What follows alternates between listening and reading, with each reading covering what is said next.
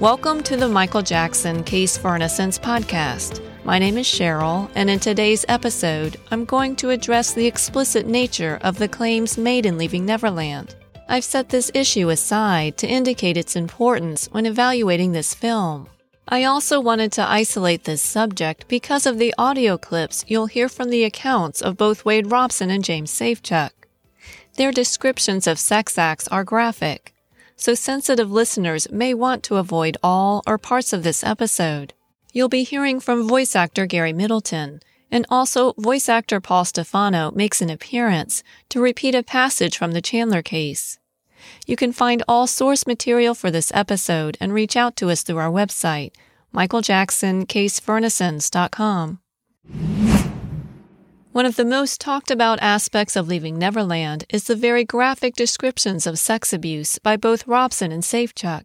It was shocking for audiences to see Wade and James take their time on screen and basically spell out each alleged sex act. These descriptions delivered the climatic moments of the film and are what convinced many viewers that these accusations must be true.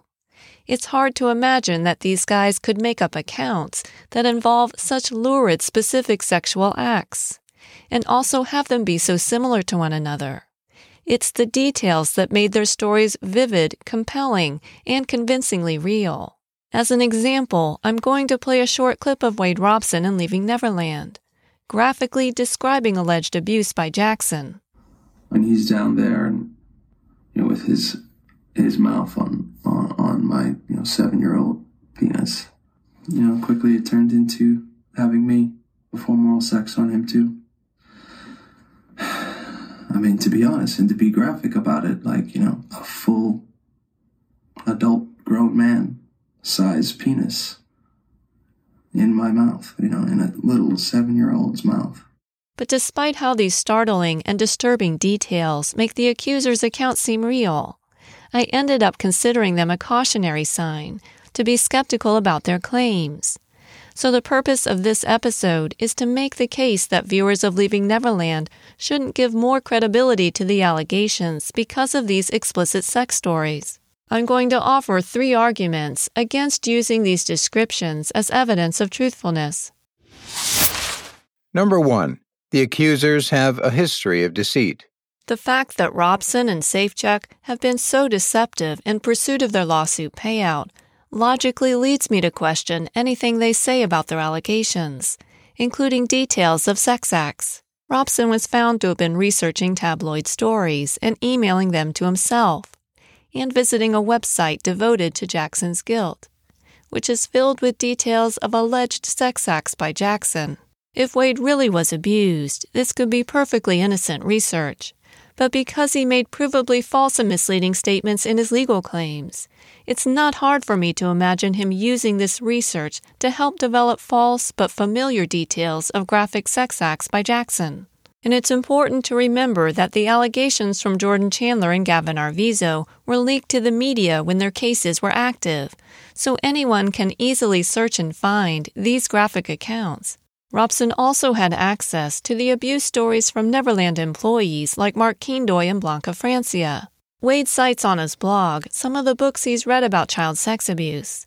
And again, because of Robson and Safechuck's history of making provably deceptive claims, I can imagine them studying the research about child sex abuse to make their accounts more realistic.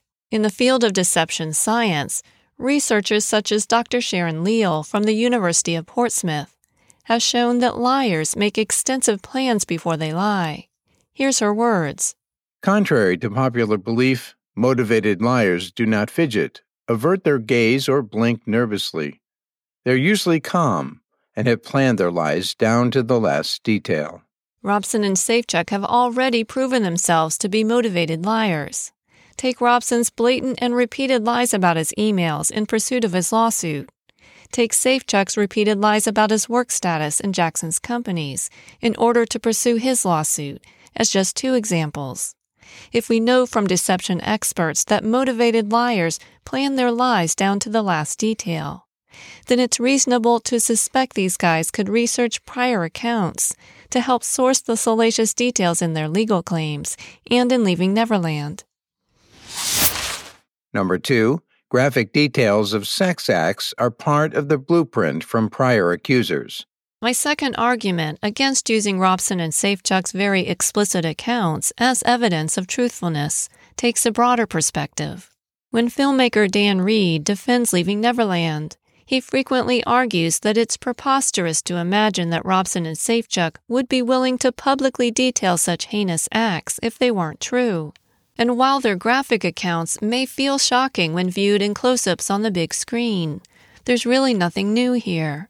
Robson and Safechuck are continuing the well-worn pattern of Jackson's prior accusers, who took full advantage of the media's weakness when it came to explicit stories about sex.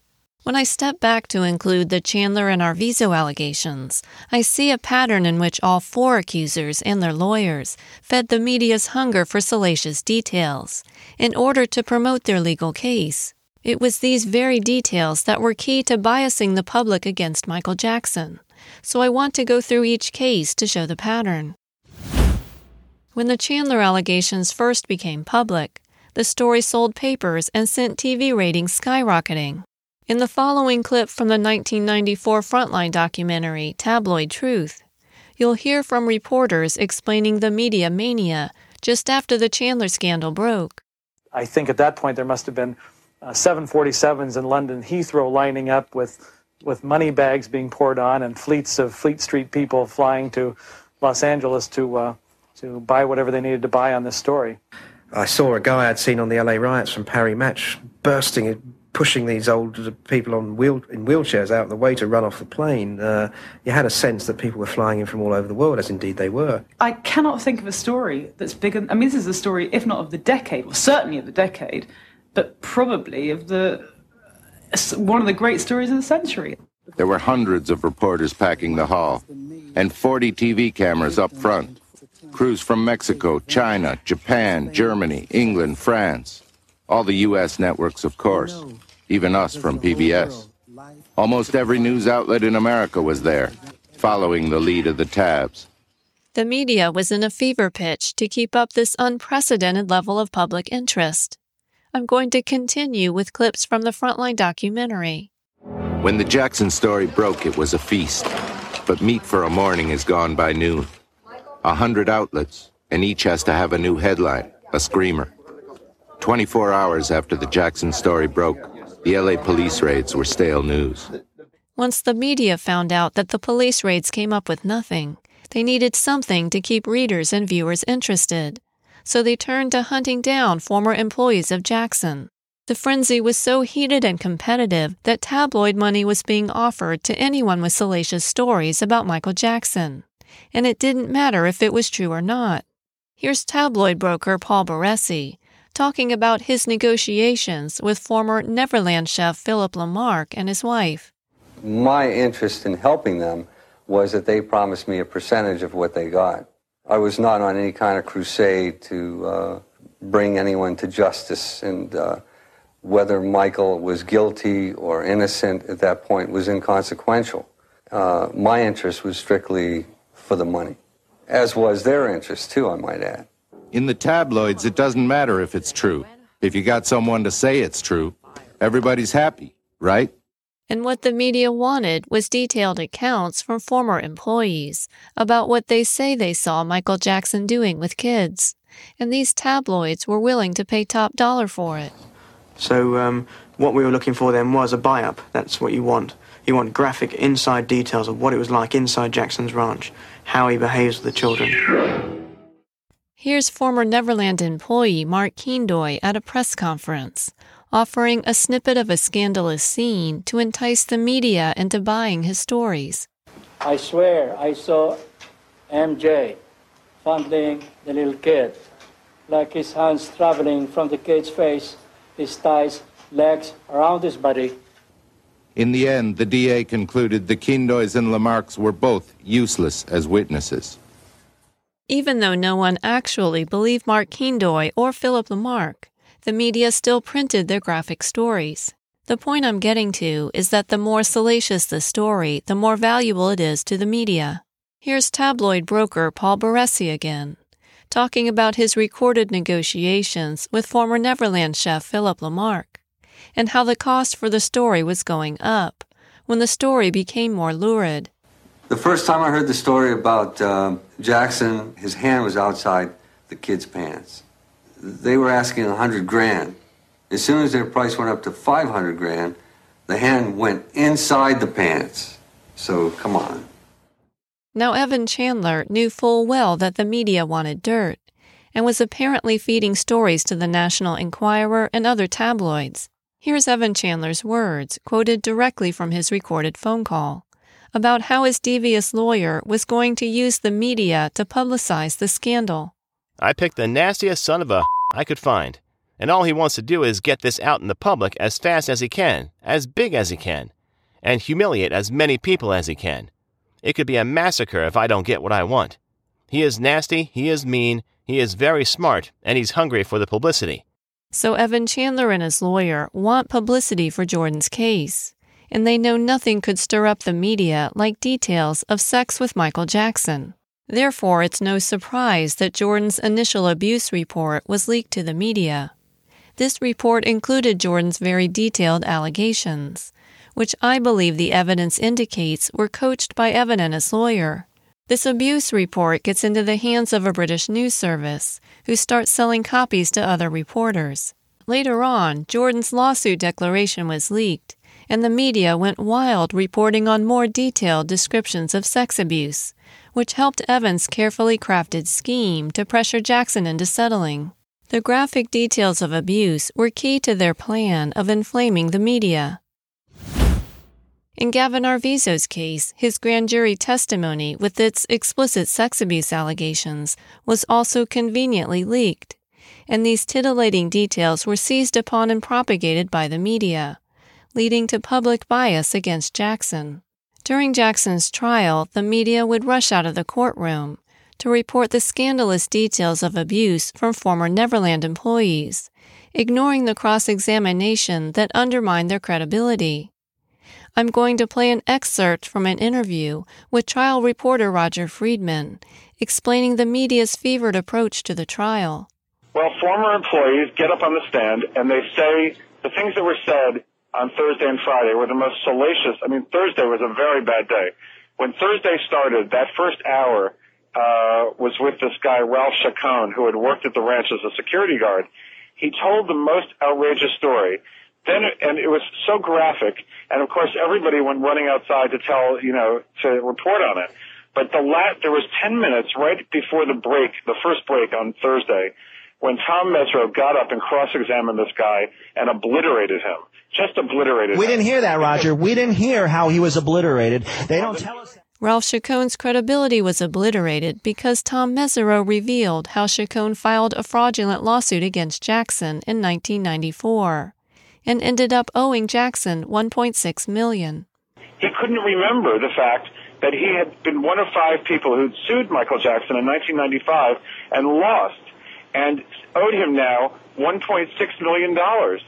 And when Mesereau said to him, how much... So hold on a second here. Hold on a second. Sneddon is calling witnesses who owe Michael Jackson money. Chacon was found to have stolen $25,000 worth of goods from Jackson, and he only reported witnessing sex acts years later. Once he met with Victor Gutierrez and sold stories to the tabloids in 1994. And just like all the other prior bad acts witnesses Sneddon brought to trial, Chacon conveniently can't remember anything about his prior legal claims. And this is this was the guy who said he saw Michael Jackson performing oral, on one of the kids. Yes. Yes. This was the bombshell that shook the earth, and talk radio went crazy. This is it. This is the last straw. It was incredible. Well, it was shocking to hear him to have him actually describe it. But of course, then when Mesereau stood up and said to him, "Well, how much money do you owe Michael Jackson from that case?" and he says, "Well, I don't remember." Mesereau says to him, "You don't remember owing somebody $1.6 million?" He didn't remember anything. He couldn't actually remember anything, and it was pathetic. There was a pretty low bar for the media when it came to stories about Michael Jackson, even in mainstream media. You only needed provable contact with Jackson. Once that box was checked, the tabloids were ready to pay you, and all the media was ready to broadcast any of your salacious details to sell stories and boost ratings. No time or interest in fact-checking. And the more graphic, the more interest. Tom Sneddon was fully aware that his shady witnesses would be gifts to the media with their jaw-dropping accounts that shaped public opinion. Again, the details were critical in the Arvizo case. This cycle repeats itself with Leaving Neverland. Just like in the Chandler and Arvizo cases, the media can't resist salacious details. So during Robson and Safechuck's promotional interviews for the film, the TV hosts make sure to ask Wade and James to repeat these disturbing scenes of abuse. The following audio is from their BBC interview in 2019. I edited their graphic responses to keep them brief. You both talk in the documentary in a very calm, low-key way about some really shocking and upsetting incidents of sexual abuse that you say you were subjected to at the hands of Michael Jackson. I wonder if I could ask you if you would be comfortable talking to our audience about what happened. And then oral sex starts. He also liked to have his nipples rubbed. He also attempted to penetrate me anally. When I was 14, that was one of the last sexual abuse experiences we had. They also repeat these explicit descriptions of sex acts in their appearance on CBS This Morning. Progressing from there, he would grab my hand and have me do the same thing to his crotch over his pants, and then it progressed to him performing oral sex on me.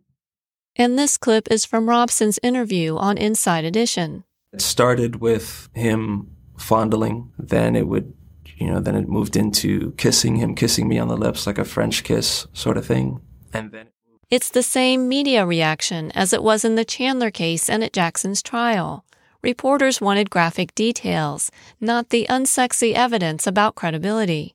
Similar to Evan Chandler, Robson and Safechuck also appear to have hired lawyers eager to use the tabloids to help stir sensationalism about their lawsuits. Wade's lawsuit was first announced by his lawyer using the gossip site TMZ, and the tabloid Radar Online suspiciously got a hold of exclusive court documents of Robson's case, which were not public at the time.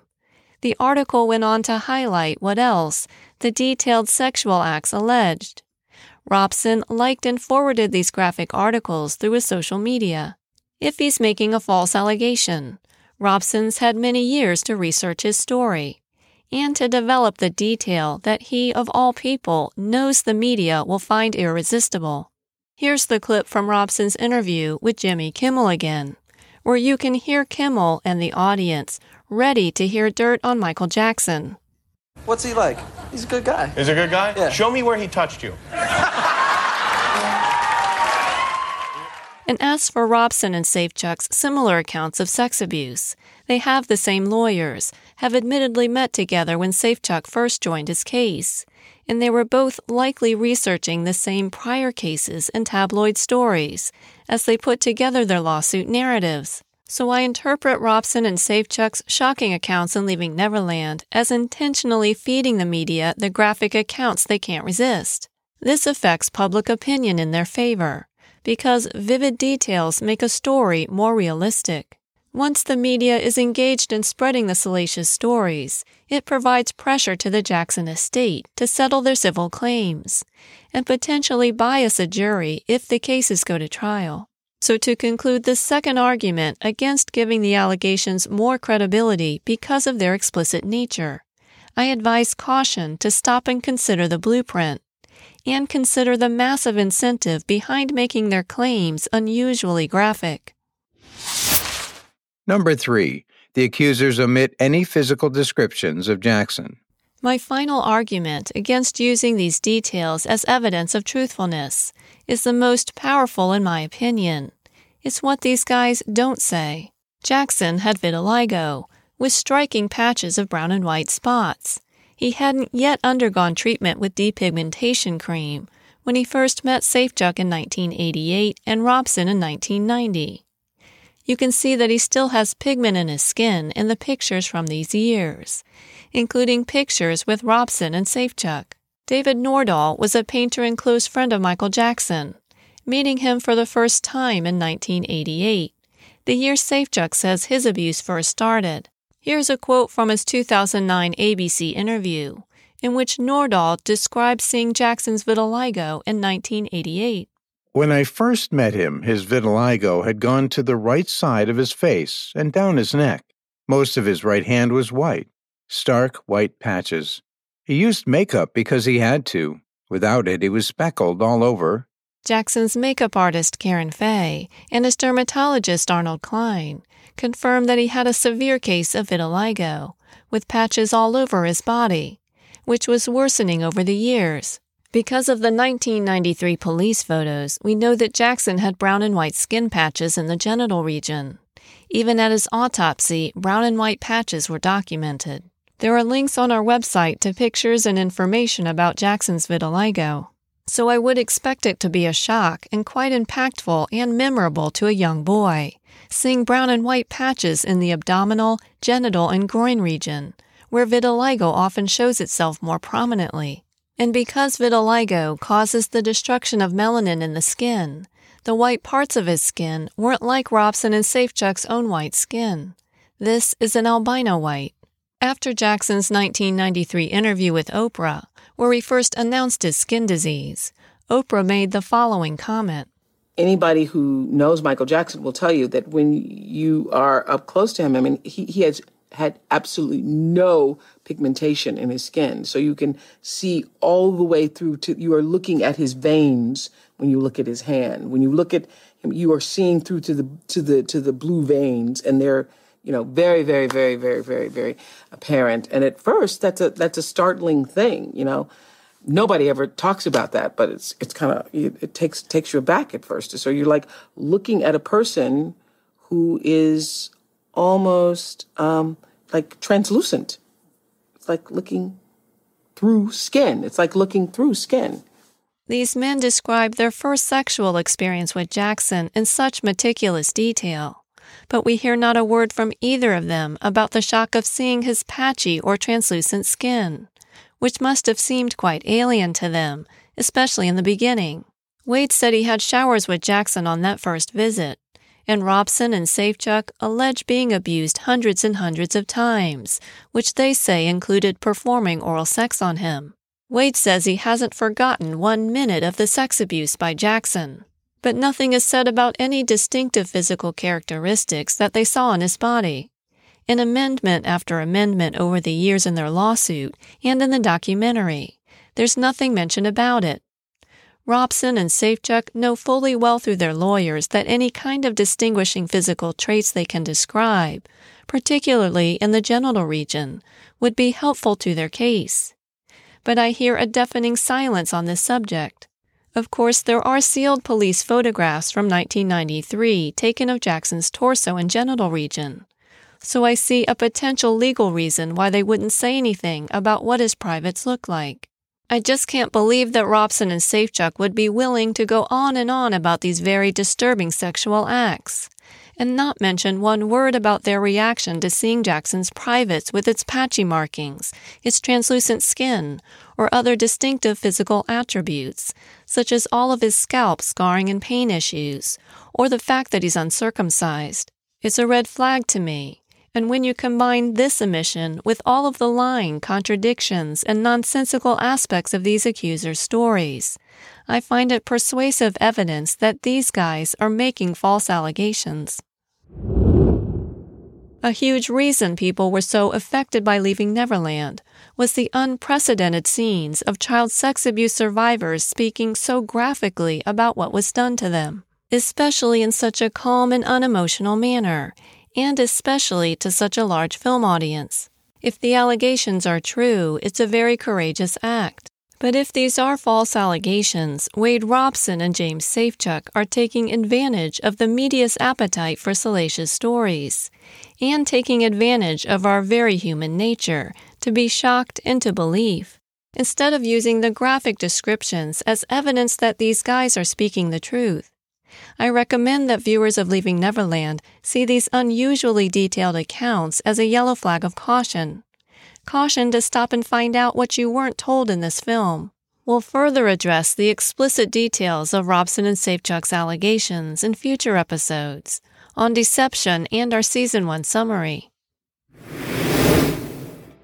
And that wraps up Part 3 of our series. In the next episode, we conclude our review of Leaving Neverland. We'll take a look at how filmmaker Dan Reed continues the pattern of deceit in his promotional interviews, and take a measure of how Leaving Neverland matches up with accepted standards for documentary filmmaking. You can find all source material for this episode and reach out to us through our website, michaeljacksonCaseForInnocence.com. Thank you for listening to the Michael Jackson Case for Innocence podcast.